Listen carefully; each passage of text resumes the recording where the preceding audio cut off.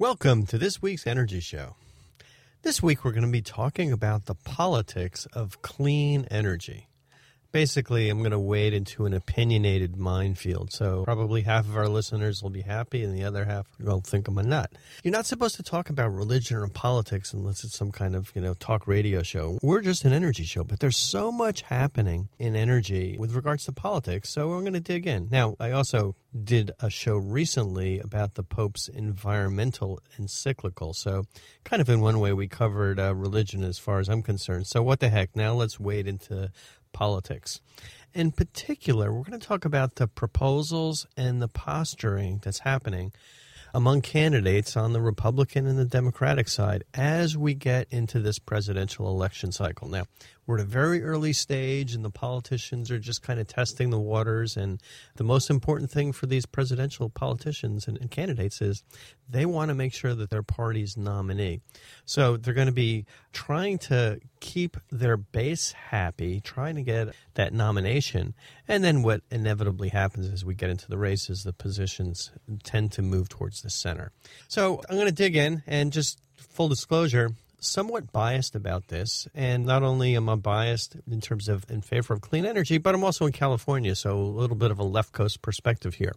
But it's valuable because I've had the opportunity over the last 15 years to see how effectively rooftop solar works, how it grows from basically zero market share to where, you can see maybe 1 in 20 houses having rooftop solar on them. So it's really starting to take off and work. And the reasons why is it's saving money for people.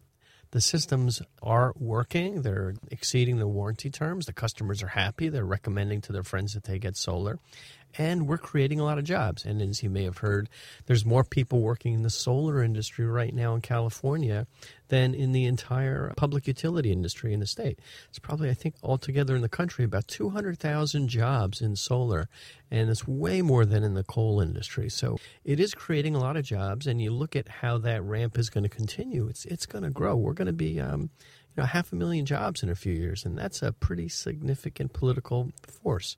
I do fully understand how fossil fuel companies and their value chain want to maintain their business. I mean, after all, the obligation of somebody running a business, especially a public business, is that they've got to increase their profits and show a good return to shareholders. So these fossil fuel companies are going to fight any competitive threat, whether it's another source of energy or, just even regular competitors in their field. But now that they're seeing is that there's a lot of competition coming from solar. And it's not just the fossil fuel companies. It's the companies that are involved in the value chain. I mean, just looking at the very end of the value chain, the utilities are now really concerned about how rooftop solar is negatively affecting their bottom line. And, we're going to see a big battle over the next few months in California where there's proposals to basically change net metering to such a degree that it's almost going to kill it. I mean, literally, we're looking at our customers right now have paybacks in the 6 to 8 range, and those paybacks are going to go up to 20 years if the utilities' proposals for net metering really go through. And I'm going to digress here very briefly, but this is just kind of late-breaking news. But they're talking about reimbursement rates of less than 10 cents a kilowatt hour compared to probably 20 to 25, as most of our customers are getting here in Silicon Valley. And they're talking about adding a fixed charge to every bill. So quick back-of-the-envelope calculation, your payback goes from 6 to 9 years, maybe up to 30 years, and that's just going to kill it. Very confident that just because of the support that solar has and that the fact that it's just so good for the environment, that's going to change, but it's going to be a big battle. So, when I talk about a big battle, it's important to know how much money really influences politics. And, it's no surprise to anybody that's been in Sacramento or Washington, D.C. or any other place where there's lobbying going on. But the incumbent interests, the businesses mostly, and, other interests, are able to sway the opinions of politicians. And there's a lot of donations go on. And we're going to talk about that in a little bit more. What's interesting is that the amount of clean energy money that flows into politics is probably like 1/10. It used to be 100th, but it's probably 1/10 or less than the money that's being contributed by the fossil fuel industry. So still very, very major underdogs. But the political cloud is growing steadily. So without further ado, we're going to look at 3 relatively recent announcements about the political parties' clean energy plans. The first is Obama's Clean Power Plan that was just introduced. The second is candidate Hillary Clinton's 500 million solar panel plan, and she wants to put 500 million solar panels in by the end of 2021, which is pretty enormous. And then we're going to talk a little bit about the Republican Party's energy plans. So, as it should come to no surprise, but as usual, these positions of the parties are they're so diametrically opposed that you kind of wonder if they're talking about the same thing. Both parties are generally in favor of the environment, that they like apple pie too. Everybody wants more good jobs. Everybody wants cheaper electricity. And the parties want better economic conditions for everyone, right? That's great. But when you drill down and you look at specifically what they're looking for, the Democrats are talking about improving the health of people, less asthma and lung disease by having cleaner air. So they're very specifically linking clean air to asthma and lung disease. In terms of the clean power plan that Obama's talking about, he says that it's going to save the average family $85 a year on their electric bill. Well, that's a savings. That's great.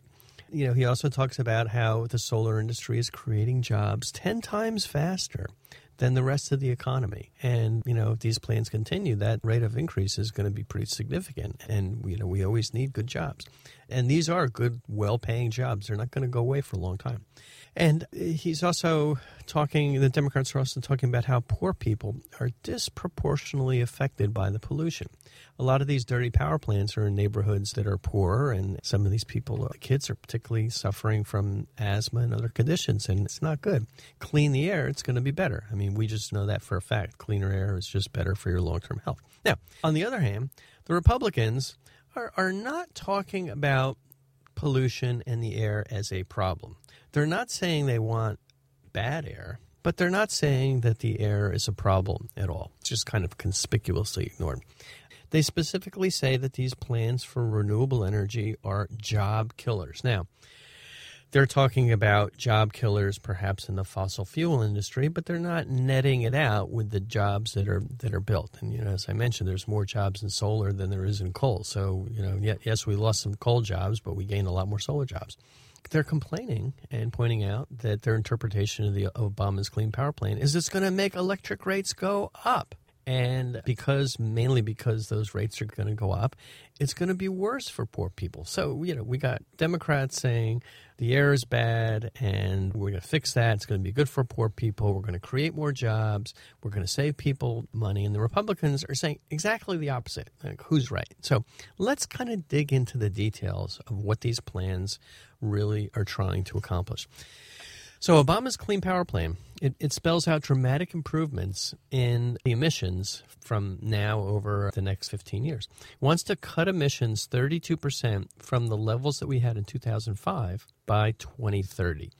And pointing out that the emissions from coal power plants are by far and away the biggest source of CO2 emissions. So it's not a war on coal, but it's a war on power plants that are very bad in terms of emissions, which by implication means coal. But I don't think anybody's really picking on coal. It's just that's the dirtiest source of energy. And his plan is going to push utilities to generate 28% of their power from renewables. Now, this target is different state by state. Some states are pretty far along the line. Some states are less. So it's got a lot of flexibility in it. In terms of the flexibility, the biggest flexibility is that this plan encourages cap and trade on a national basis. So there's limitations that states would have or power plants would have on the amount of emissions they spew into the environment. And once they get past that, they either have to pay for those extra emissions, or if they're generating extra savings, if they're very clean, they get credits on their emissions and they can trade those credits. Now, this is a process that worked really well 20 and 30 years ago to eliminate the problem that we had with acid rain in the Midwest and the East. I mean, there was a lot of power plants in the Midwest that were spewing sulfur dioxide, and that was causing acid rain, and it was really bad for the forests. The forests were dying. So they put a cap-and-trade program in place to limit the acid rain, and it worked.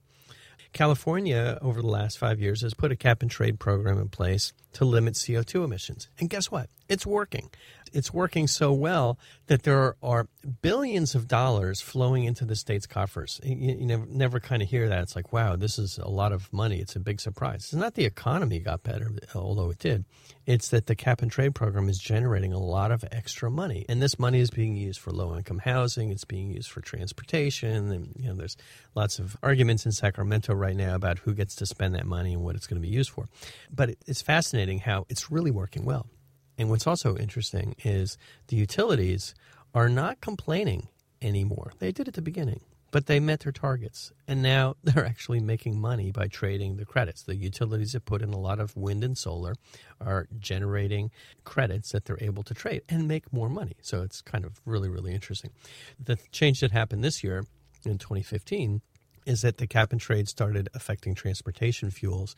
And it would mean that there's a small tax, effectively it's a tax on gasoline, because gasoline is a fairly dirty fuel, and that number works out to be, I think when I did the calculation, in the neighborhood of 10 cents a gallon.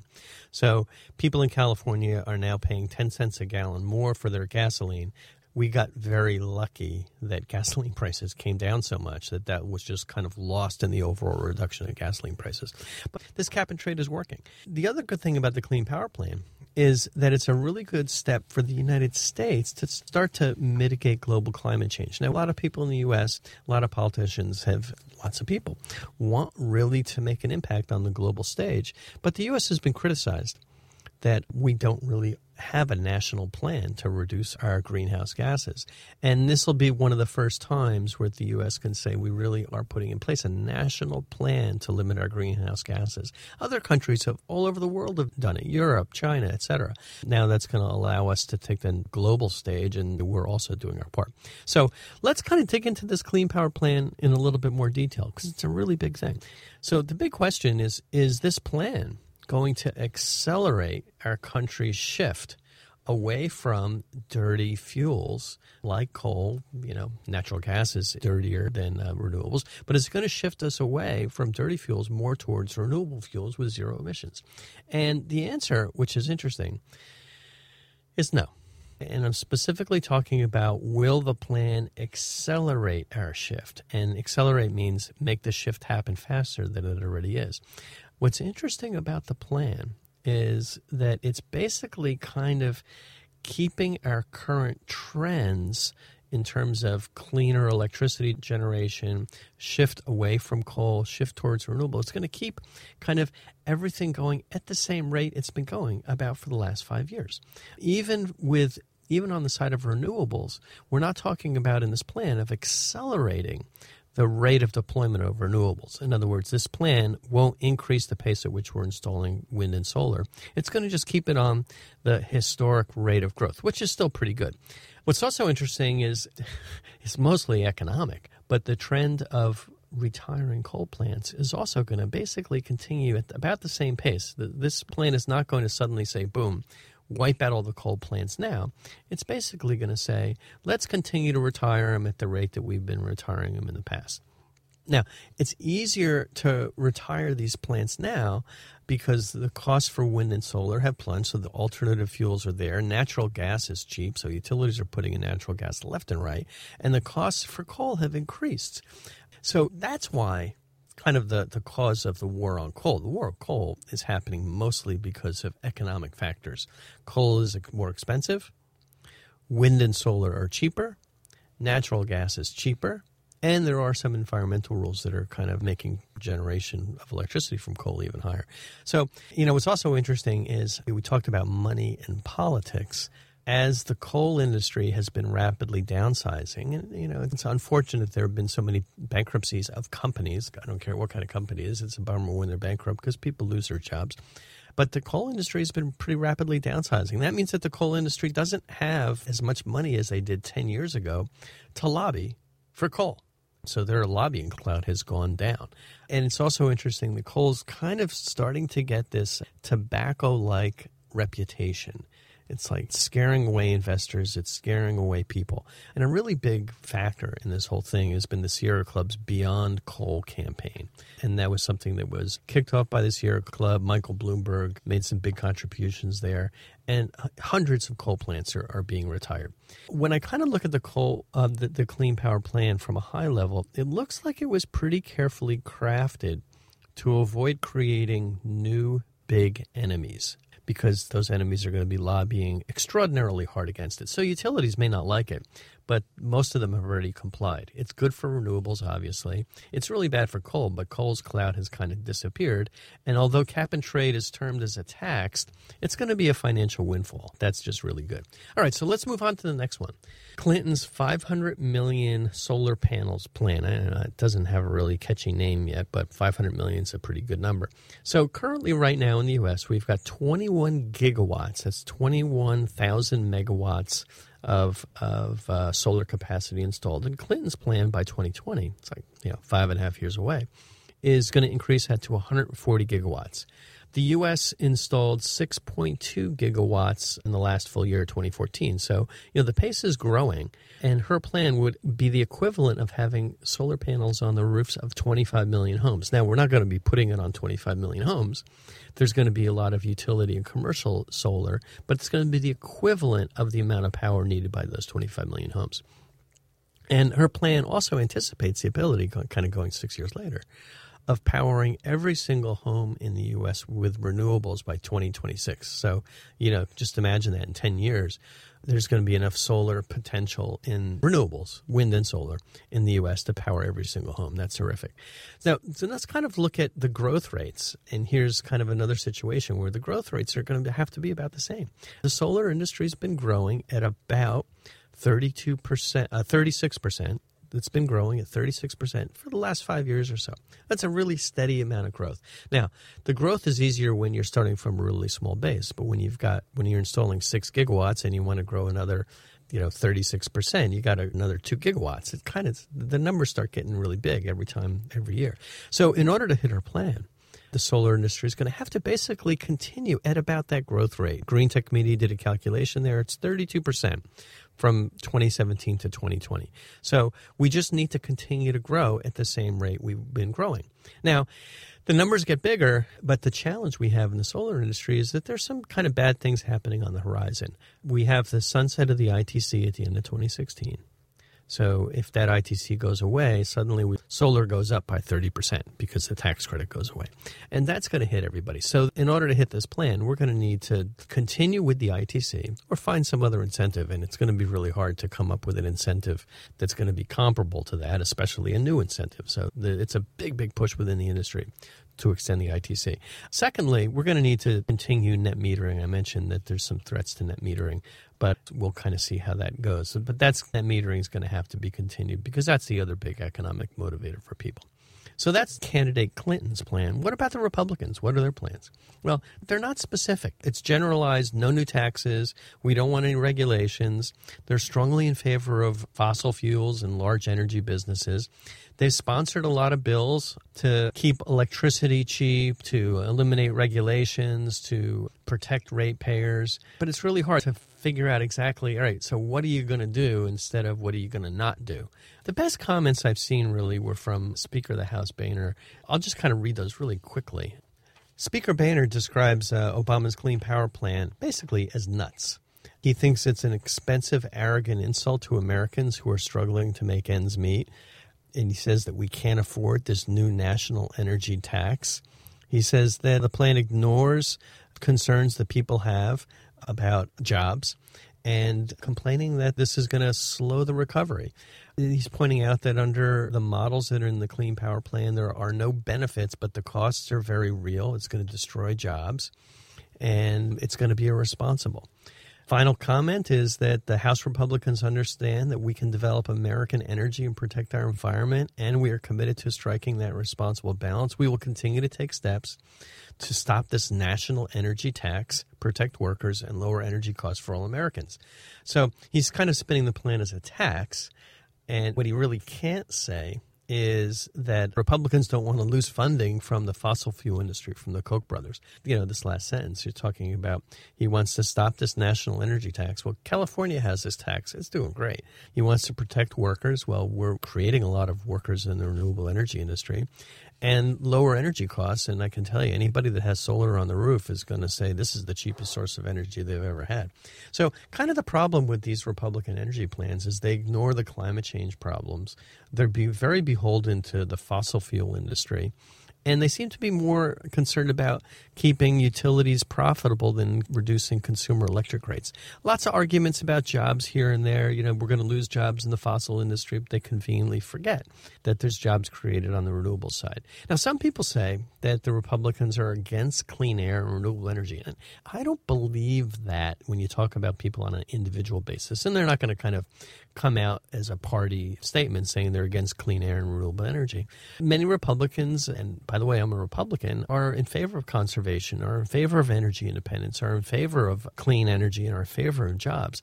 The real problem is the Republican politicians, especially now at the early stage of the presidential race when they're trying to get the nomination, is they're completely beholden to the incumbent energy industry. I mean, fossil fuels, utilities, they get paid a lot of money by groups like the Koch brothers who are spending hundreds of millions of dollars to make sure that politicians are elected that are going to be in favor of their industry's policies. What's interesting is that Democrats aren't really as biased by money on this issue. They just can't because there's just not that much lobbying money available for renewables. There is some, but it's just not. Now, I'm kind of embarrassed with this Republican platform, as I mentioned, and I kind of raise my hand meekly sometimes, but I'm a Republican in the solar industry. And, I really like to see what solar is doing for the economy, for energy, for jobs. But I don't always vote Republican because their policies are just so wrong. So kind of in conclusion, key trends, see where we're at. What's going to happen, without a doubt, is there's going to be more and more renewables, solar and wind. These are going to be cheaper sources of energy, particularly solar. It's just going to continue to get less and less expensive gradually, not suddenly. There's going to be more and more people employed by the solar industry, and there's going to be a lot more voters that have solar on the roof, are working in the solar industry, or who have friends on solar and see how happy they are. So it's a virtual cycle. And this trend is going to continue. And, we look at some of these other plans, it may accelerate. On the other hand, in the fossil fuel industry, they're under a lot of cost pressures. The gas prices are low. Oil is cheaper. They're not making as much money pumping oil out of the ground. There's so much oil in the world right now. And with Iran coming online, we've been doing great in the U.S. with some new forms of oil production. But when you're pumping oil out of the ground at $50 or $60 a barrel, and your costs are $50 a barrel, they're not making a lot of money. So the fossil fuel industry is under financial pressure. The utilities are also starting to be under financial pressure, and that pressure is going to continue to increase. So I think what's going to happen is the Republican Party is going to have to moderate their stance on renewables. This isn't going to happen now. It's going to happen as we get closer to the election. The influence that the Koch brothers has is going to kind of diminish a little bit as we get into the election because the Republicans aren't going to want to come out against all these jobs, against this clean energy, against the environment. So we're going to see a lot of changes. The Republicans aren't going to want to come out against even the Pope, who was saying, hey, we got an environmental problem and renewables are a good solution to that. So a lot's going to happen in the run-up to this election, and, I'm pretty optimistic. I got to be optimistic if I'm in the solar industry, but I'm pretty optimistic that we're going to see continued support and perhaps even more support, regardless of whether there's a Republican or a Democrat in the White House. We're going to see continued support for renewables just because it makes so much sense. Well, that's all the time we've got on this week's Energy Show. Thanks to all of our listeners for joining us today. And if you missed any of today's show, you can always go to our website at cinnamonsolar.com and listen to the podcasts.